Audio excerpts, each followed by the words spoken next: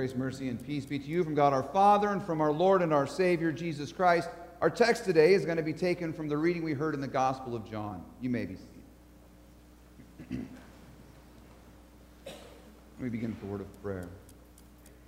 Heavenly Father, this is a day when we are gathered in your presence and we rejoice in the many gifts that you have given to us. On this Mother's Day, we give you thanks for our moms and the blessing that they are in our lives, Lord, how you have worked through them to give us so many good gifts. And we thank you, Lord, that through your Son, Jesus, you give us incredible gifts as well, especially the gift of the Holy Spirit. And today, as we learn more about what it means to receive this gift, we pray that you would grant us the Spirit so that the words of my mouth and the meditation of all of our hearts will be pleasing in your sight, O Lord, our rock and our Redeemer. In Jesus' name, amen. Today, the Lord Jesus looks right at you, and he says these words: "If you love me, you will keep my commandments." Now, I know exactly what you did when you heard Jesus say those words to you today.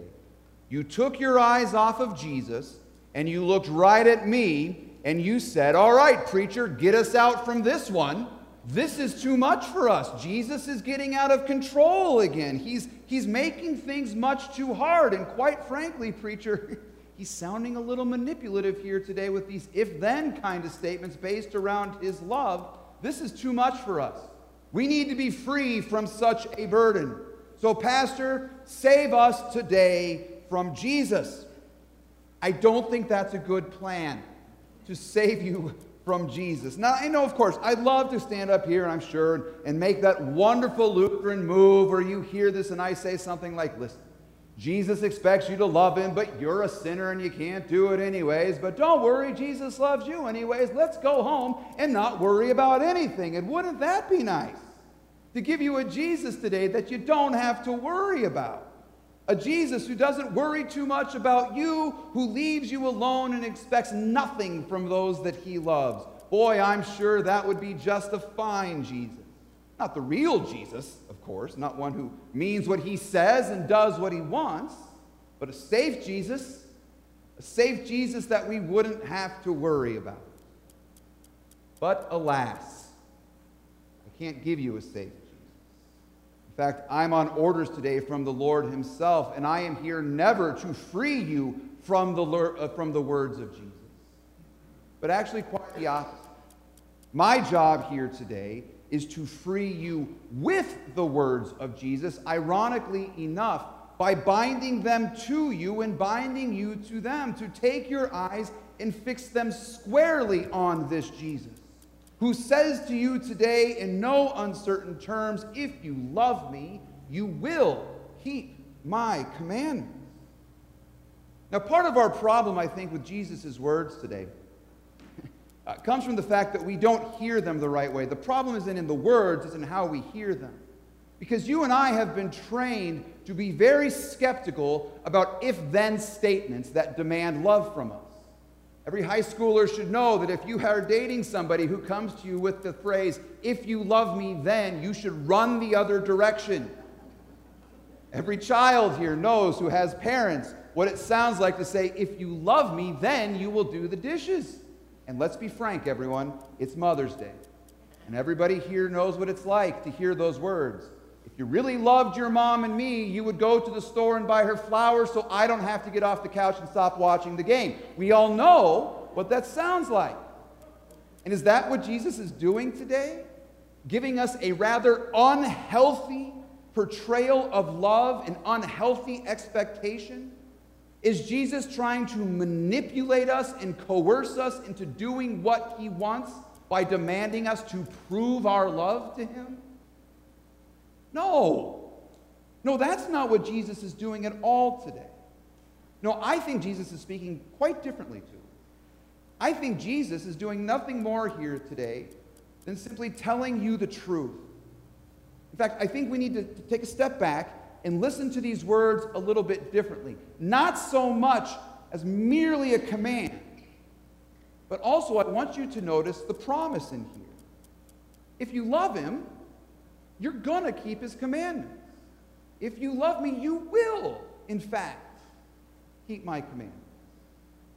Let me give you an example of where I think we see something like this take place in the Scripture, specifically with Jesus' ministry.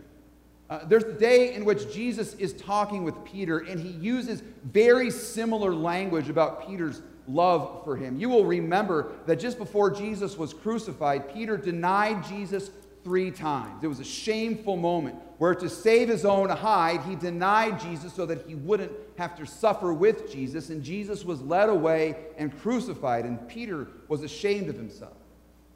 Well, after Jesus died and then rose again from the grave, one morning he met with his disciples on a beach, and he had breakfast with them, because that's what resurrected people do. They have breakfast on the beach. It's a wonderful thing. And as Jesus is there, he takes Peter for a little walk. And he gets Peter alone. And he says to Peter this, he asks him this question 3 times. Peter, do you love me? And Peter responds 3 times, yes, Lord.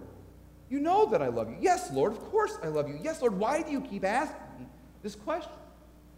And after each time Peter responds, Jesus says, okay, and feed my sheep, or tend to my lambs. If you love me, Peter, then you will feed my sheep. You will tend to my lambs. You will watch over the flock that is my people. And what does Peter do? Does he look at Jesus and say, oh, Jesus, no, I'm too much of a sinner to do that. I wouldn't do that the right way anyways. Besides, I'm saved by your grace, so just leave me alone. No! What does Peter do? He goes out and risks life and limb to proclaim the good news of Jesus Christ. He goes forth sharing the gospel of Christ with the world, writing letters for us in the New Testament so that we might know today, even here 2,000 years later, what it is Jesus Christ has done to save us. Peter loved Jesus and therefore did exactly what Jesus commanded him to do because he loved the Lord. But you need to notice something here. This love that Peter has for the Lord doesn't just pop up out of thin air. It's not something sort of Peter willed into existence. But rather what we see take place here is something that you read about in the letter of 1 John. That Peter loves because Christ first loved him. We love because he first loved us, St. John said. See, that when Peter didn't love Jesus, when Peter was denying Jesus, when Peter left Jesus to die and then ran away and hid in shame, Christ Jesus got up out of the grave and sought Peter out, confronted him, to be sure, in his sin, but then forgave Peter, restored Peter, loved Peter, gave Peter, on top of all this, gave Peter a gift, the gift of the Holy Spirit. We actually see Jesus do this with all the apostles that evening after the resurrection. Remember that? They're all gathered together in the upper room, and they're frightened and they're worried, and they don't know what to do with all these news about the tomb being empty and all of this. And as they're sort of discussing these things, Jesus appears to them in the upper room. And what does he do to them there? Does he rebuke them and mock them and say, I told you so and you didn't listen, and leave? No. First words out of his mouth, peace be with you. Which is the equivalent of Jesus saying, I forgive you for all of it. I forgive you all of your sins. Peace be with you. And then he gives them the gift. He breathes on them the Holy Spirit. See, Jesus didn't abandon them in their sin. He didn't leave them to wander and figure out life on their own until they could find a way within themselves to finally love him. No, he sought them. He found them. He rescued them. He brought them home and gave them the gift of God, the Holy Spirit, who would dwell, as he says today, in them and among them, so that the Spirit might work through them to share the love of Christ with the world. The Spirit might work in them and through them to love God and keep his commandments. See, this is not only what Jesus has done for the disciples, but you need to know today, in no uncertain terms, this is exactly what Jesus Christ has done for you. As we hear in the book of Romans, while we were yet sinners, Christ died for us. He sought you. He found you. He baptized you. He wrapped his blanket around you. I really like that children's message today. Again, Rachel, she's all right with those. It's very good. He wraps you in his love, and he is with you always.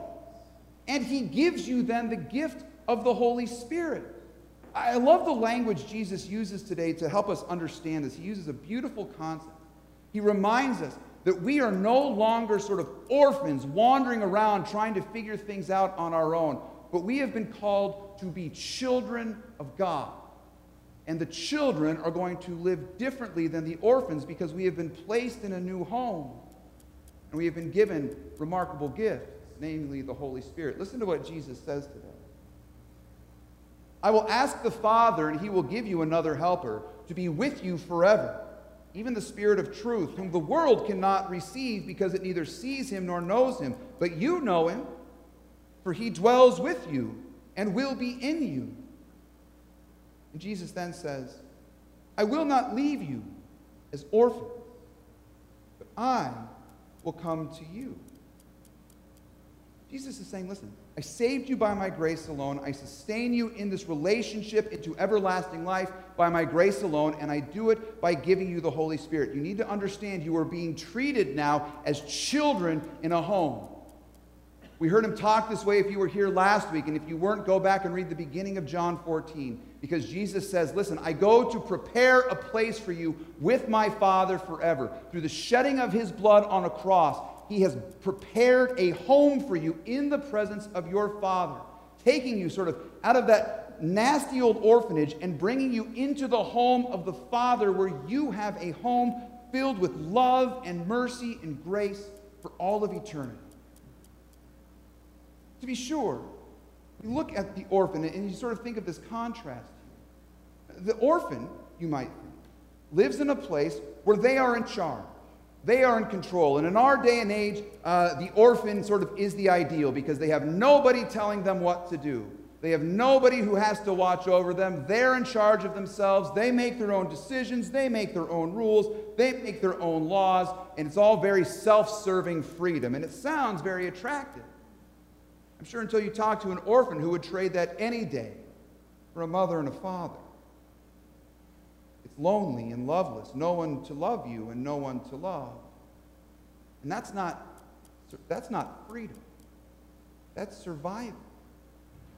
But Christ, Jesus, has come and saved you from survival and given you the opposite, life everlasting. You are not an orphan, but a beloved child of God, who he said this to you in your baptism. He signed the adoption papers with his own shed blood. St. Paul picks up on this idea as well in Romans chapter 8 when he says, you did not receive the spirit of slavery to fall back into fear. You don't live in that orphanage anymore.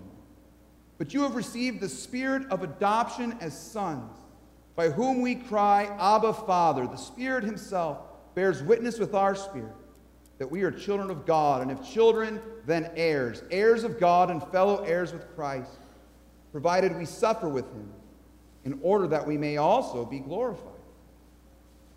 You're going to do what Jesus commands, because as an adopted child, you're going to find yourself growing in love for him.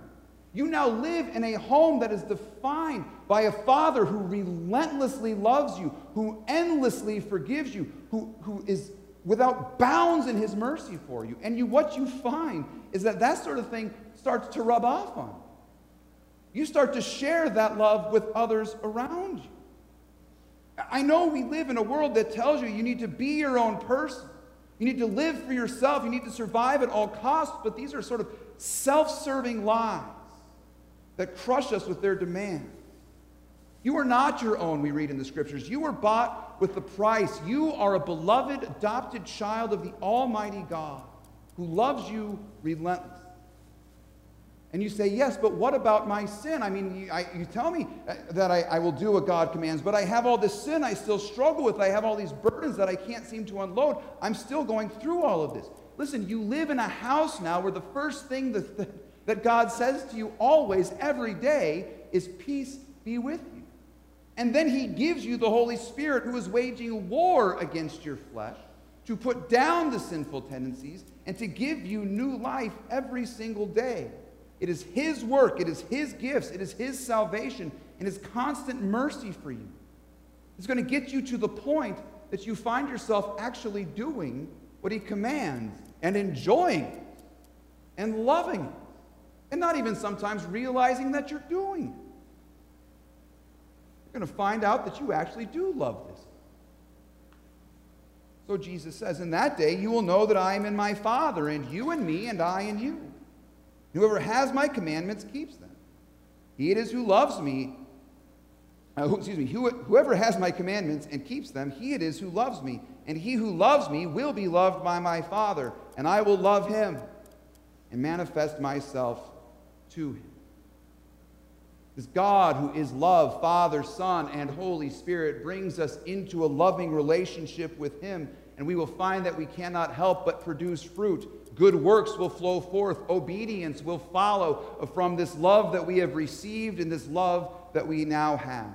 You see, for the child of God, there is no greater joy than to receive the gifts of love from God. And then it's just this incredibly huge added bonus that we're told you get to participate in. You get to share too. You get to show that love to others. You get to proclaim his mercy so others might join you in this incredible relationship. You get to sacrifice for the sake of others so that they know that they are loved just as you are loved by God. I mean, it's going to get to the point that before God even says to you, do this, you will realize it's already being done. So no, I will not free you today from these words of Jesus. I will not be responsible for leading you back to the orphanage. Instead, I will simply remind you of who you are today. You are forgiven. You are the beloved, blood-bought children of God. You have been adopted by the Heavenly Father who loves you with an everlasting love. And if you love him, and you do love him, you will do what he commands. Trust me, it's a promise. Amen. We pray. Heavenly Father, we give you thanks that you have called us out of darkness and into your marvelous light. We thank you that through the shed blood of Jesus Christ, our sins are forgiven and you have adopted us into your family. And Lord, we thank you that you have gifted us with the Holy Spirit so that we might know what it means to live as your children. Keep us ever mindful of your commands and ever faithful to your promises, just as, Lord, we know you will always be faithful to your promises to us. In Jesus' name, amen.